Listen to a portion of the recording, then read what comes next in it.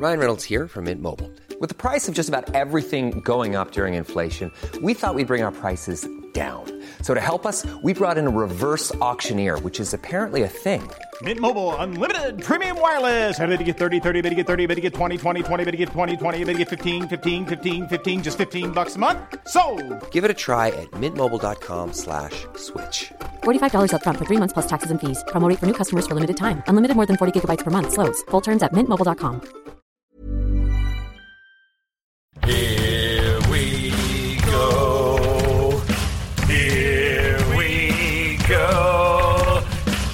Here we go. Here we go. Here we go. Here we go. This is it. This is Top Flight Time Machine. I am Andy Hot Body Dawson. Pow, pow, pow. I'm Sam Nifty Delaney. So what? Welcome along to the Friday episode. I think it's going to be a hammock day today, Sam. Yeah. It feels very hammocky out there today. It looks hammocky, I had a conversation on my doorstep earlier with my brother who'd popped round, and I had the sun blazing on my face, and that sun's going to be over the back later on, and it feels very hammocky. So just thought I'd give you an update there. Did you manage to locate a frame for your hammock? Well, no, that's what I was about to say. I've had that hammock that I told you about for like so many years now, and I think now's the summer that I just get a frame. Now, I don't need a frame specific to the hammock I have, obviously, do I? A frame's a frame. I guess so. I guess that the hammock bed length is generic. I don't know. I would check it. Yeah, or even if not, there's like string at either end of the hammock, right? Yeah. That you use for tying, and that's obviously adjustable. Yeah, I mean, the one I've got, the string at each end is like in a kind of a rope loop, and you just hang it over the little hooks on the frame. You don't need to know special knots like sailors or Boy Scouts, do you? I don't need to know that, no. I've just got a ready-made knot, like a loop, a rope loop. But I don't know, because if you get a frame that's too...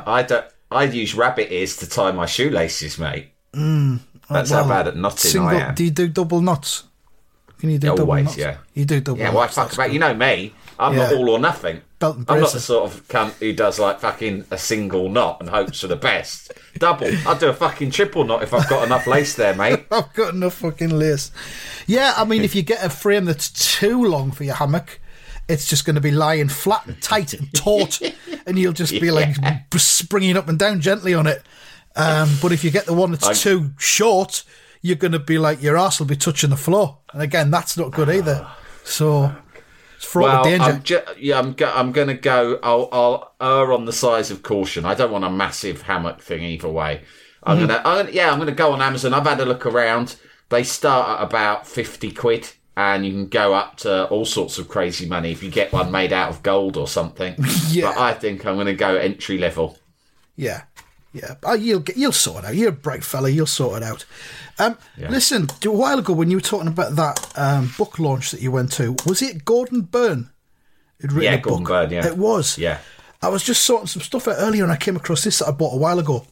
And I forgot I'd bought it. Quite topical. Written by Gordon Byrne. It's called Pocket Money. And it's from 1986, and the subtitle of it is Bad Boys, Business Heads, and Boom Time Snooker. This is going to be so good. It'll be a great read. Obviously, that's a great title and subtitle, and just a great subject for a book. But you're in good hands with him because he knew his stuff, didn't he? Oh yeah, it's Gordon Byrne. Good writer, or he was.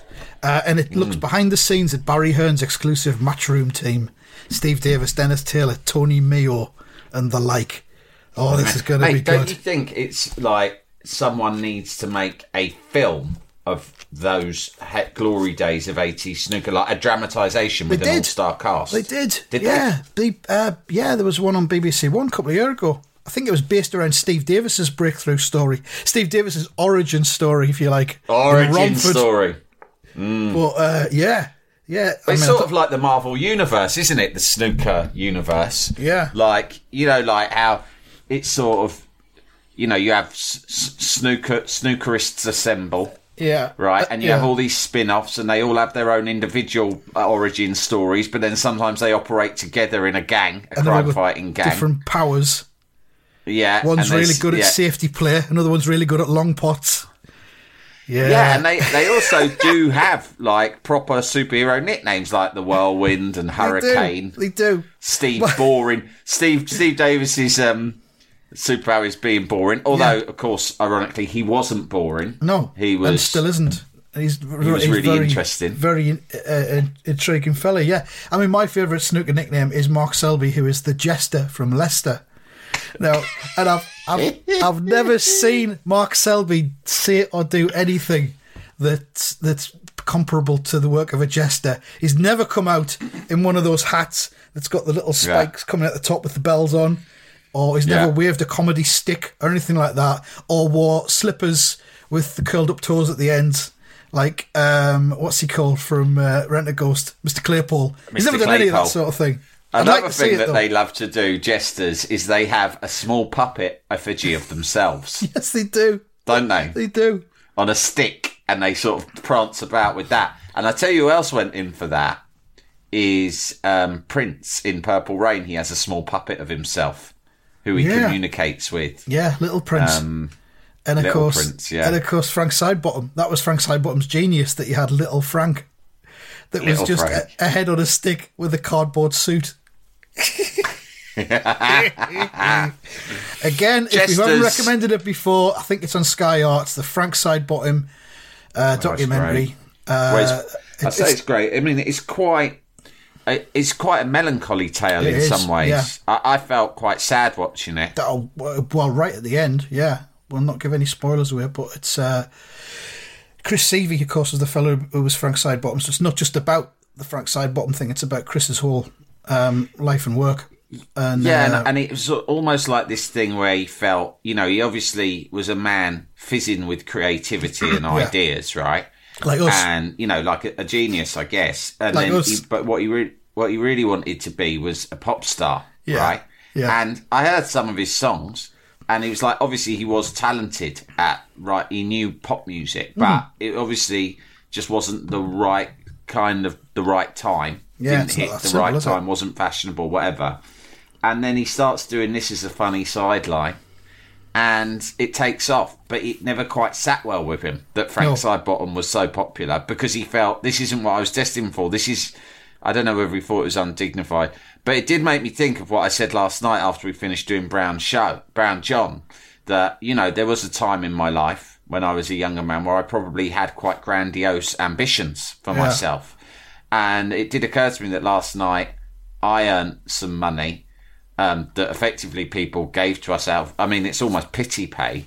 Yeah. And I spent a lot of it dancing to the Macarena as performed by a mechanical monkey that you had bought on eBay. That's right, similar to the one my dad had owned in the 90s. And I thought, I'm 46 now. And dancing for coins. Can I honestly say this is how I thought life would turn out for me?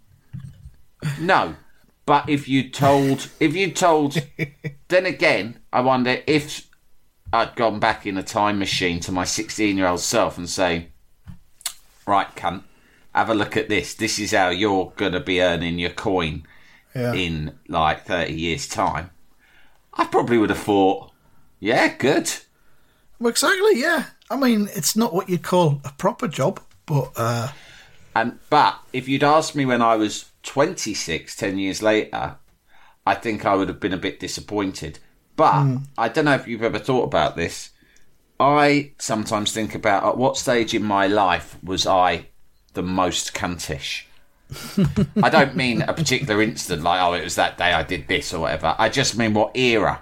And I think in my 20s, mid-20s, mid to late 20s, I think that was when I probably, if I look back on my life so far, that was the era in which I would least like myself today. But that was when you were in the whole media whirlwind, though, wasn't it? And let's face it, you had some stimulants in your life that would have contributed to that. Funnily enough, I would have been, in my 20s, I don't think, depends how you define problem. In my 20s, I would have regarded myself as someone who went out and got trashed a lot, but it was all under control.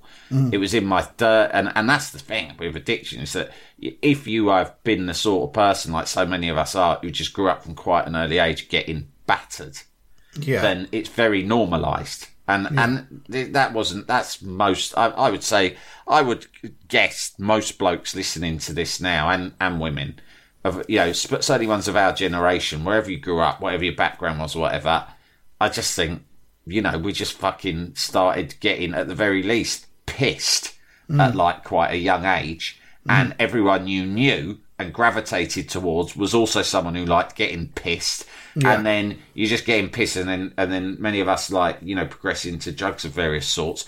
And then you just think, this is fucking normal. This isn't weird at all that I get pretty trashed 3 or 4 times a week, and at least 2 of those nights involve narcotics.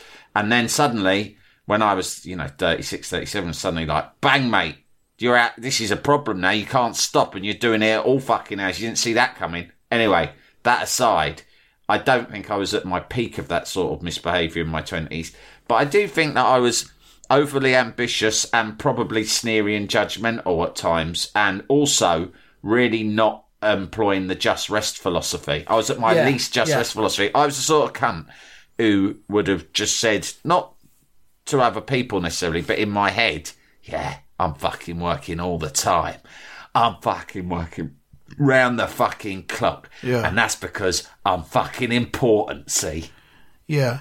You do have that, though. I think a lot of people do have that in their 20s. They have that sense of what you've termed superiority, where you sneer at other people for their sort of beliefs. You judge at a lot of people. And you judge at people older. You judge people older than you a lot, don't you? Still do it, but I find myself checking myself when I do it, thinking, do you know what I mean? Like, there's this constant thing on Twitter whenever people talk about Mrs. Brown's Boys, and they use it as a kind of a cipher for people who are less superior than the poster. It's some people use that as their 97% radar, don't they? Yeah, I mean, I know we talk about the 97%, but that would be probably the TV programme of the 97%. And I just think, well, it's not for you. And Mrs. Brown's Boys is not for me. But it's for people who, there's a lot of comedy around now which doesn't have any jokes in it for whatever reason. There's this genre of what's comedy drama, but it's made by the comedy department. And I mean, I'm thinking of things like Fleabag was one, I think. Fleabag. Inside Number 9 for me doesn't have enough laughs in it to justify being made by the BBC comedy department. Whereas Mrs. Brown's Boys, there's gags on every page. And that's, for me, that's what comedy is. It's not meant to make you think about, this character, this character has depths, and I'm seeing a kind of melancholy there, and all this sort of thing. I mean, and, listen, I've never seen Mrs. Brown's Boys, but I've seen clips of it, and to me, I just think, well, I don't know. I suppose in my mind, I might be wrong about this, it fits into the genre of people like Dick Emery, right? It's like an adult pantomime. Do you know what I mean? Yeah, adult pantomime, right? So I'm like, fine, loads of people like it. And I tell you what else as well, right? In the 70s, I mean, we were kids, but I know this because my dad's told me and stuff. So in the 70s, right, people were into like cool, people who thought they were cool would have been really into like Monty Python. Right. And to be honest, during that era when Monty Python and various other sort of like boundary pushing, and actually in the 80s when we were kids, right, this is true as well, when alternative comedy came in, so people loved The Young Ones or Comic Strip Presents and all of that, a lot of people would have, who were young and studenty, would have regarded the classics that we now regard as classics, such as Dad's Army, Porridge, Rising Damp, Even Only Fools. They would have thought, that's naff. That's shit. That's all. Yeah. Because it was too fucking mainstream and it wasn't smug enough and there wasn't any in-jokes that you had to be clever to get, right? Yeah. And so that's why I hesitate to judge things harshly like Mrs. Brown's Boys, because I think, well, it's just comedy. Yeah. I haven't spent the time to watch it, but I got enough to watch. I used to watch, I didn't used to love, but I used to watch Heidi High when it was on when I was a kid, because it was on prime time and there was only fucking 3 channels or 4 channels. So you watched whatever was on. Too, and I was into it, but then I kind of grew up and thought, Heidi High was shit, really. Because the young ones came along and all that sort of thing. I've been watching Heidi High recently on Gold when it gets repeated. Yeah. It is fucking brilliant.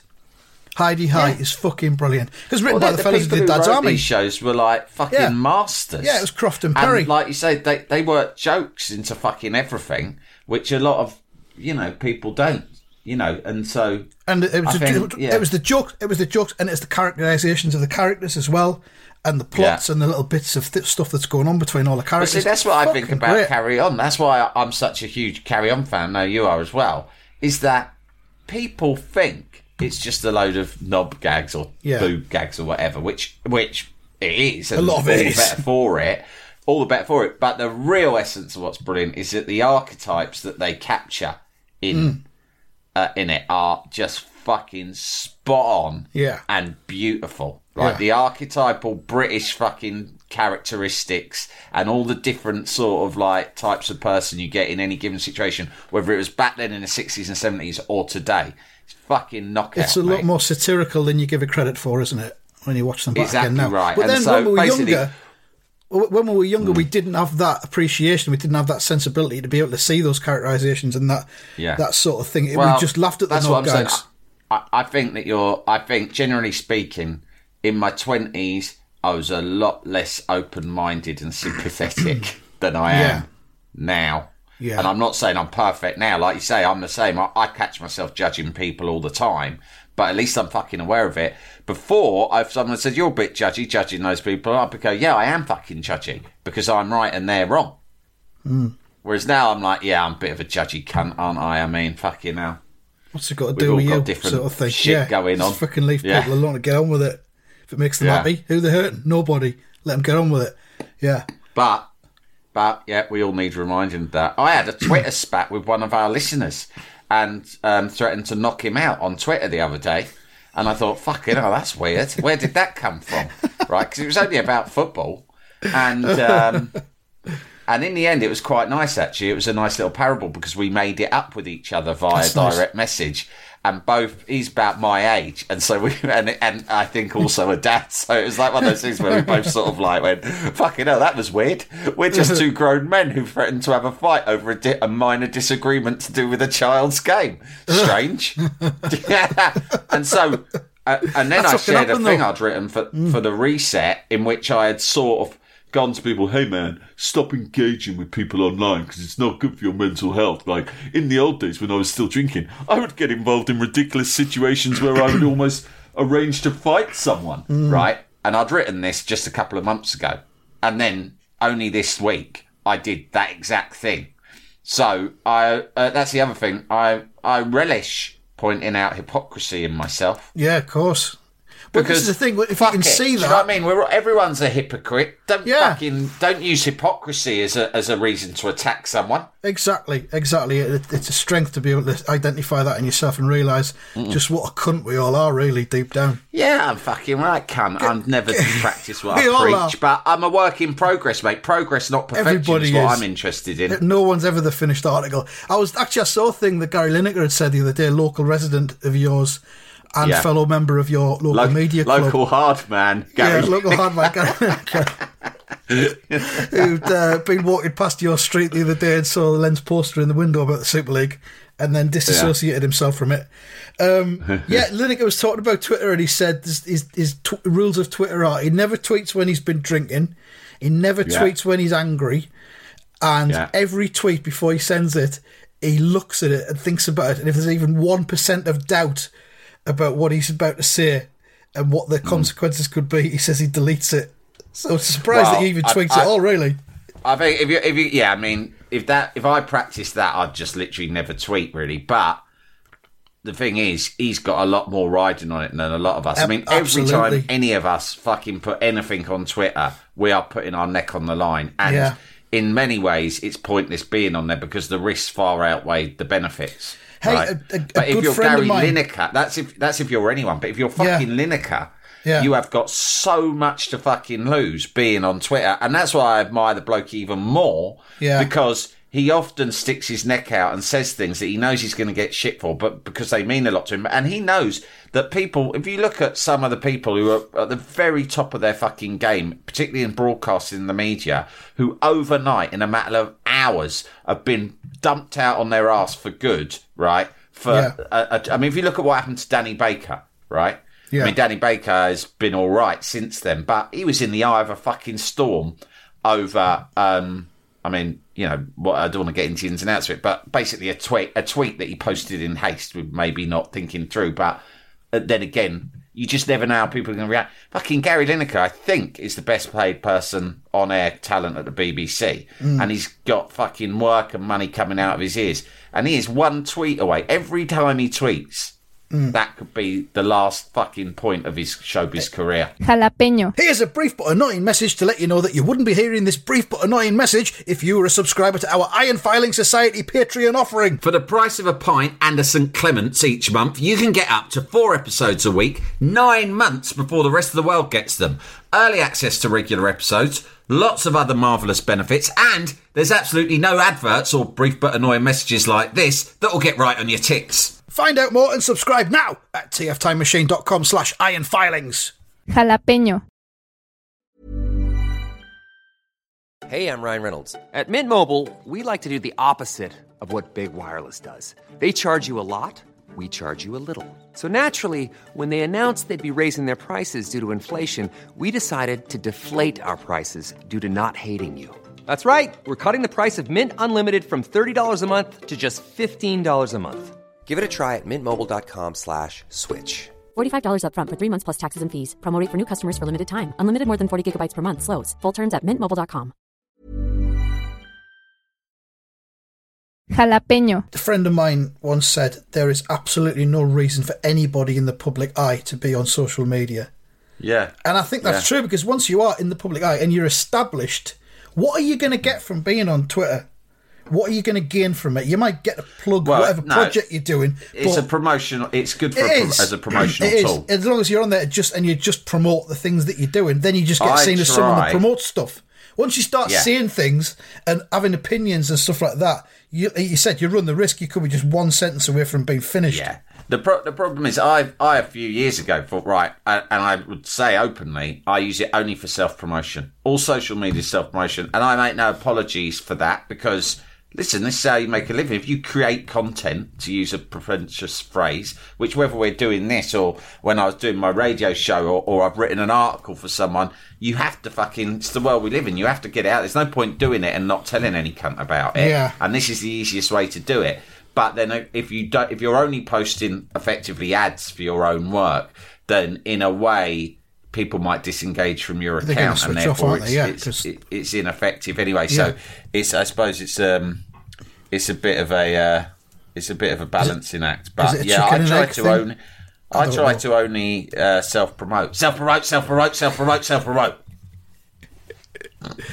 I'm just trying. I'm thinking of I'm even thinking of starting up a new. Look at me.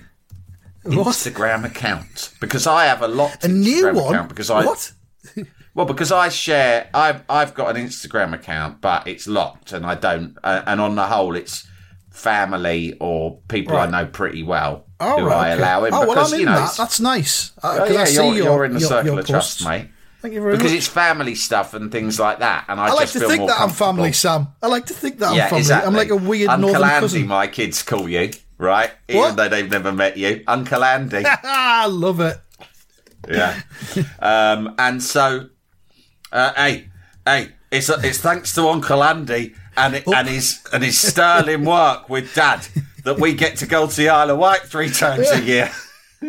Uncle Andy up there in the north with his tin can and bit of string. That's how they picture you, probably. Yeah. I'm happy with that. I can't fucking remember. Oh yeah, so I'm thinking of setting a new one for the reset. That you know. Right, yeah.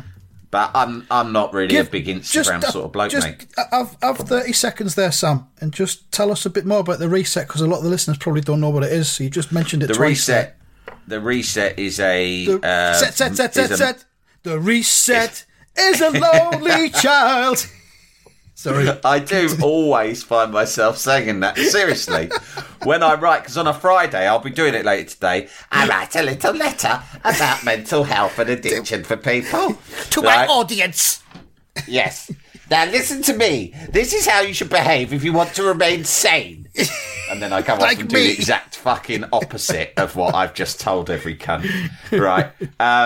But yeah, it's a mental health newsletter that I publish on Substack. And you can get it at samdelaney.substack.com, and it goes out every Friday. And there's also a podcast which usually goes out on Wednesdays when I can be bothered. Actually, Alistair Campbell's coming on it next week. Oh, nice one. That might be a good one. Famously, I was going to say mad there, but not mad. He's famously suffered, insane, Alistair. Famously suffered from depression, hasn't he? Yeah. I mean, you know, it's hardly an exclusive, but he's always an interesting person to chat to. Here's an opinion I've got. He's always on about his depression, but he's quite good about it, you know. Here's an opinion I've got as a lifelong Labour voter, looking at the kind of travails that Keir Starmer's going through at the minute, trying to establish himself as a credible opposition leader.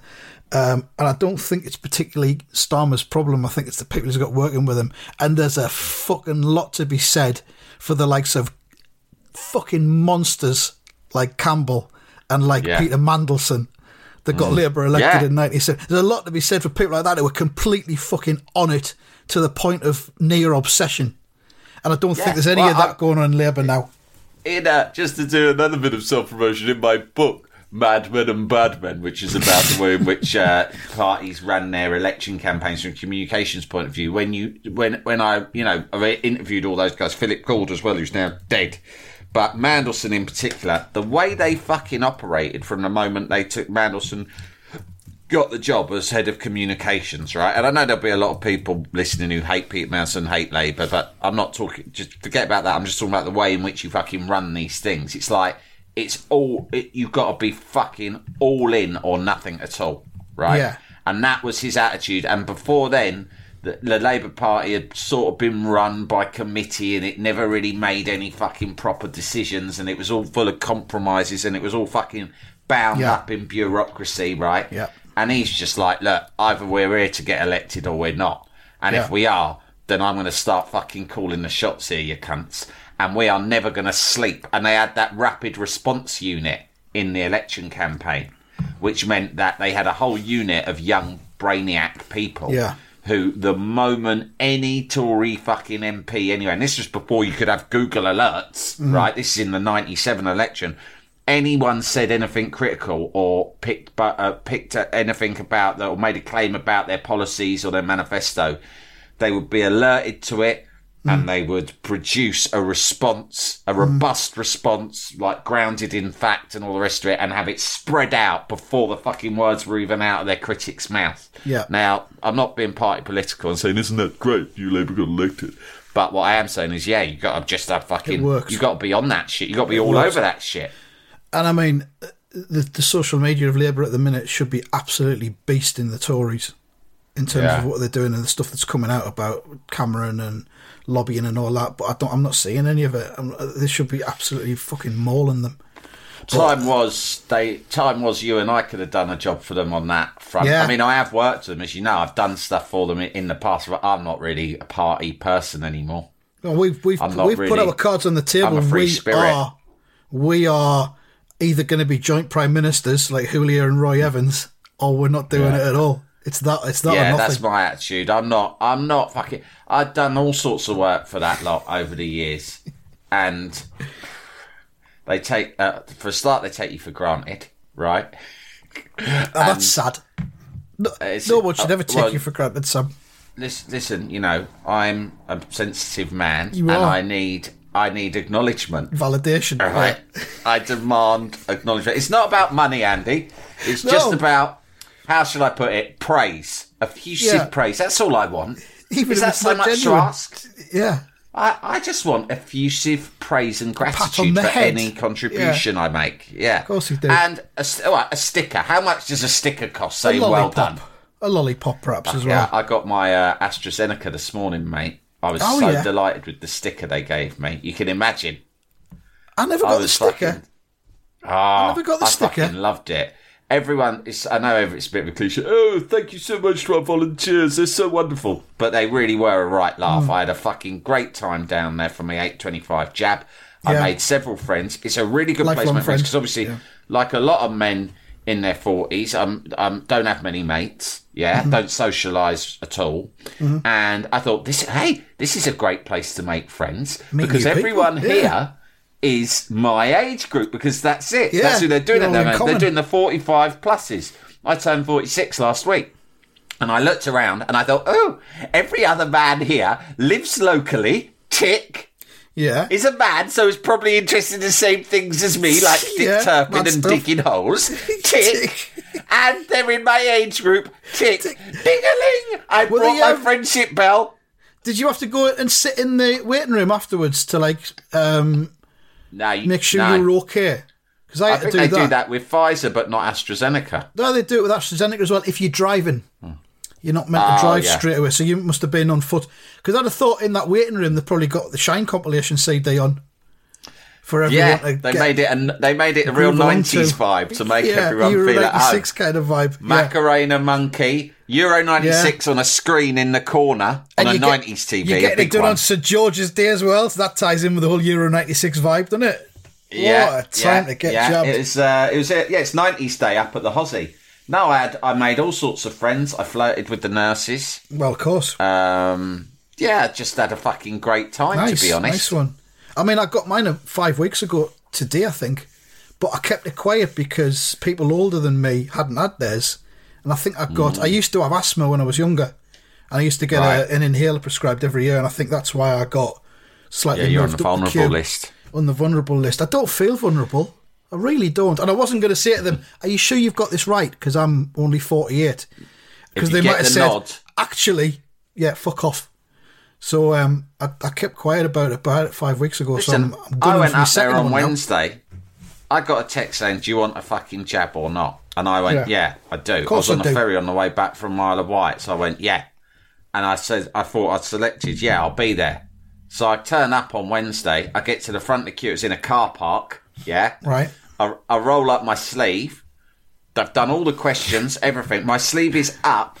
The needle is out, and it is an inch from my fucking shoulder. And like something where you're crossing the border in a war film, and a Nazi officer asks you for your papers. The admin woman goes, what did you say your name was again? Right? There's a nurse, and then there's your mate. They look like the Pet Shop Boys or Sleaford Mods, because one's got a laptop and the other one's got a syringe, right? One stands up and one sits down. That's the way they work it. Yeah. Right? And they go, yeah. So the one with the nurse is about to stick it in, and the admin person's going, what, you say your name was? It says Sam Delaney, mate. And she's gone, oh no, you're not here. It says unconfirmed. I was like, I fucking confirmed it. And she went, no, you didn't. And I was like, fuck. And I said, oh, come on. You're right there now. Stick it in.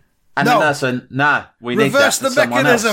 else. Yeah, they reversed the mechanism and they chucked me out of the fucking car park. I was fucking gutted. So I had to rebook at a different hospital. I went there this morning at 8:25, and the geezer on that door said, what's your name? I gave him my name. He goes, nah, you're unconfirmed. I went, I'm doing something what? wrong with his fucking system here. I fucked it up again. I said, I can't believe it. This happened to me the other day. And do you know what he did? He went, don't worry, mate. Just go in. They'll do you anyway. That's the spirit.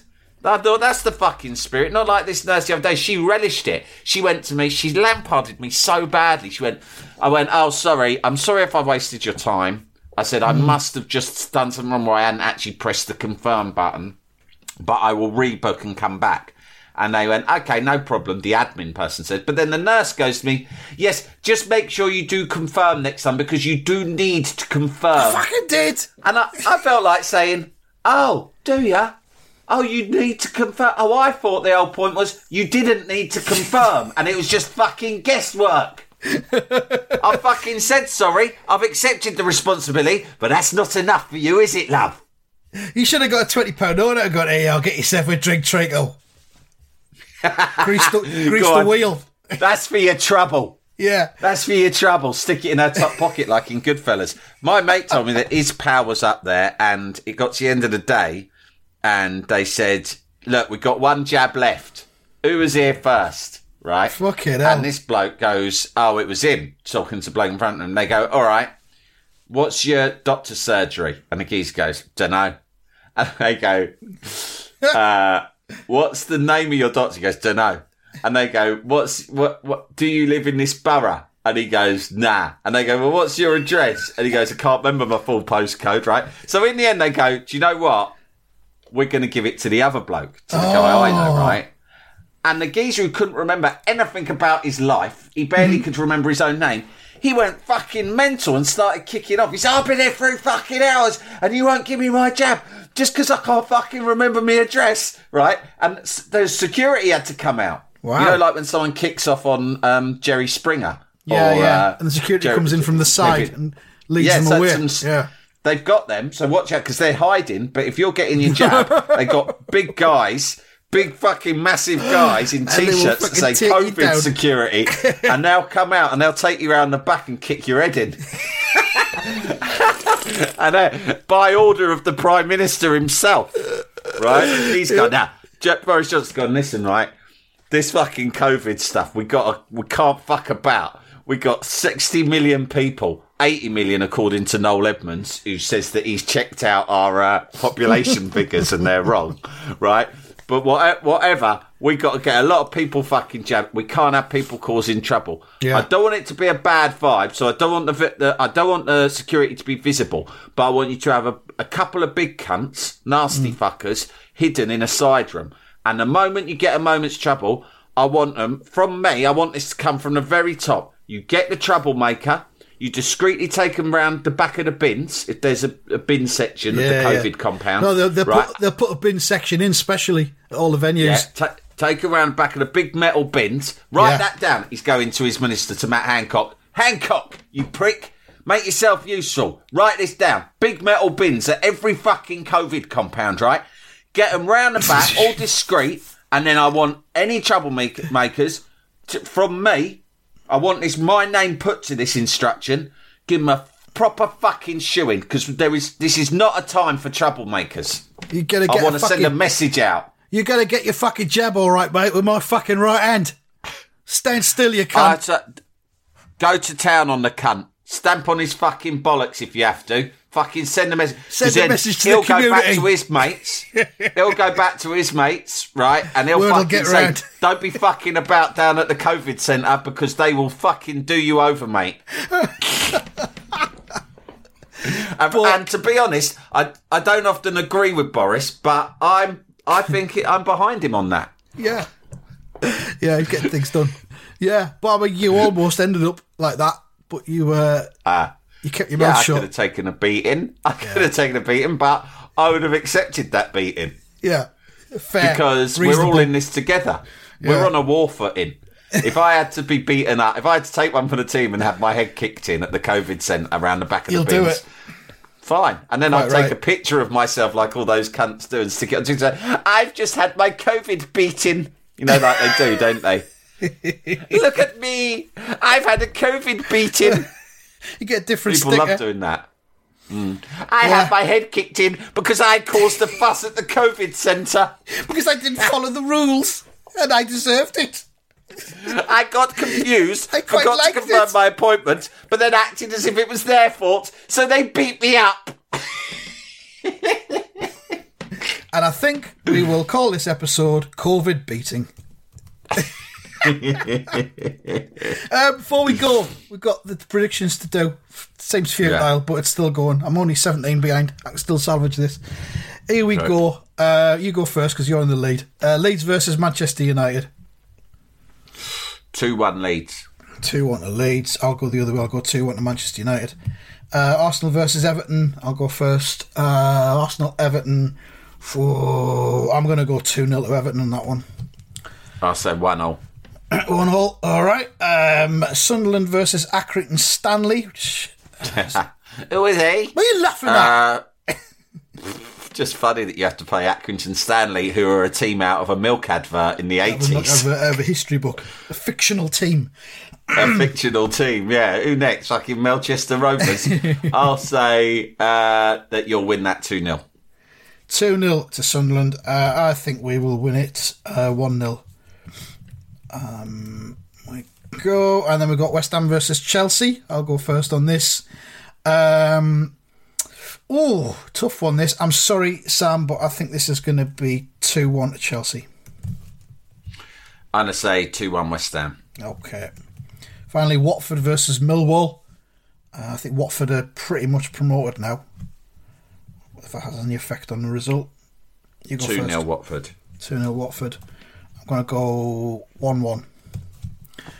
That's it then. That's the episode. There it is. It is Simple as complete. Thank you very much. Enjoy your weekend and stay safe.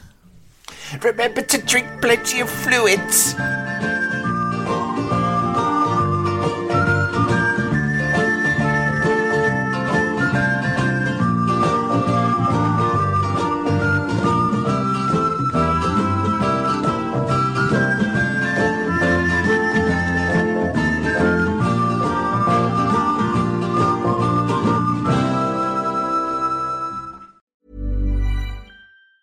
Planning for your next trip? Elevate your travel style with Quince. Quince has all the jet-setting essentials you'll want for your next getaway, like European linen, premium luggage options, buttery soft Italian leather bags, and so much more. And it's all priced at 50 to 80% less than similar brands. Plus, Quince only works with factories that use safe and ethical manufacturing practices. Pack your bags with high-quality essentials you'll be wearing for vacations to come with Quince. Go to quince.com/trip for free shipping and 365-day returns.